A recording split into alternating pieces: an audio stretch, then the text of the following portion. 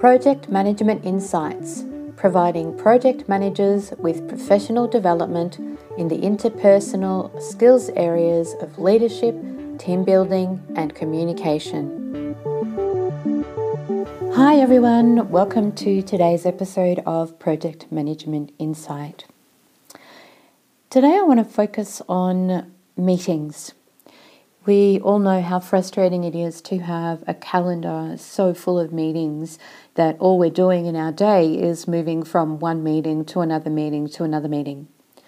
And do you notice a lot of the time that meetings are set up to run for a whole hour long? And how often do you get to that point of looking at them and going, really? Are we really going to spend an hour in this meeting? And then you get frustrated because you realize that the topic doesn't need an hour to be discussed and talked about, and that what's really happening is it seems to be taking up a lot more of your time that's required and putting you under the pump, creating more stress. So I want to focus on these meetings and why meetings don't need to be an hour long. And this is especially of relevance to you if you are the project manager setting up these meetings. What I want to do is give you some reasons to consider before you schedule the meeting if it's really necessary to schedule the meeting for an hour. First of all, let's talk about the meeting outcome. When you go to schedule a meeting, are you clear about what you want as a meeting outcome? Are you meeting to get a solution to a problem from people that need to be involved in it? Are you meeting to give people an update of what's occurring on your project and where things are at? Are you meeting to discuss mitigation strategies for the risks and that are in your risk register? Like, these are specific meeting outcomes. What you are wanting is people to attend for a specific reason or a specific purpose. And that's really important. So make sure that you are clear up front what the meeting outcome is that you desire. This will make it a whole lot easier to then determine how long you actually need to have for your meeting. Now, the next thing that happens is wasting time when it's not serving a purpose. So what I want you to consider is, if you have a meeting for an hour, are you wasting people's time, the resources that you have on your project that you are wanting to be totally focused on delivery? Are you wasting their time when it's not serving any purpose? So do you really need 3 people from the same team in a meeting at the same time?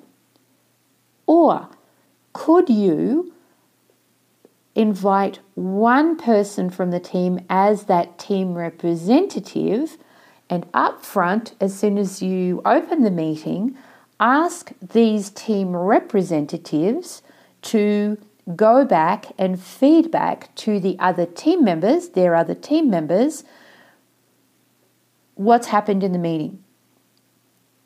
And so in this way, you're not wasting time. You are allowing those other resources to be doing what it is that their purpose is on your project, which is working on the delivery of the change for you.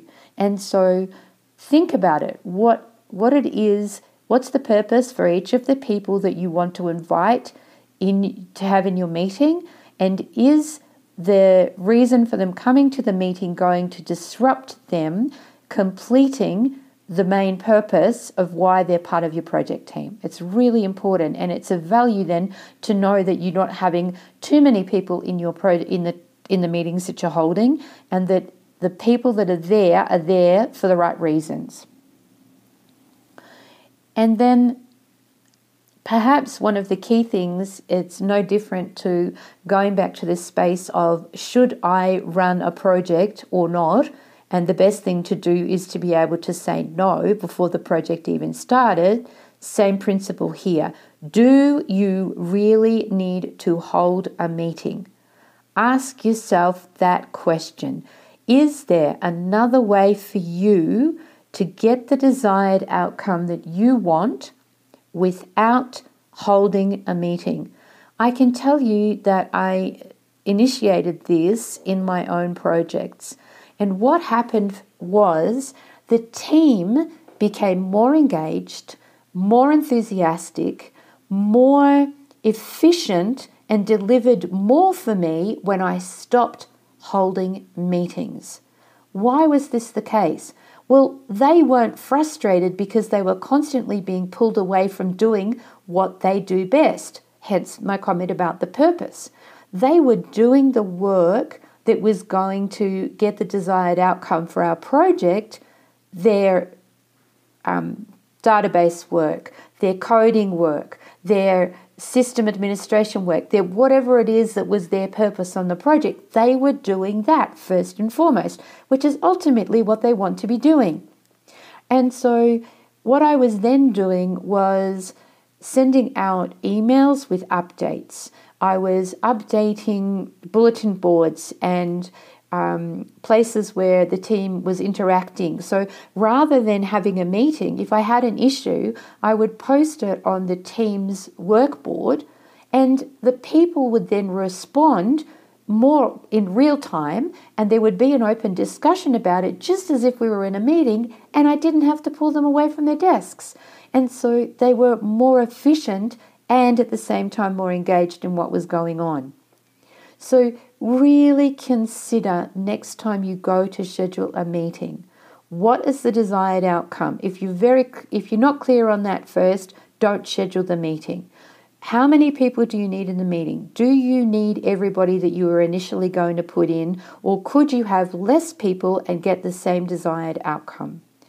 And then, do you need to hold the meeting at all? Is there another way for you to get your desired outcome or to achieve what it is that you want to achieve without holding a meeting? And by doing this, you will find that you actually have a happier team, a more engaged and focused team, and they will love you for the fact that you have stopped scheduling so many meetings.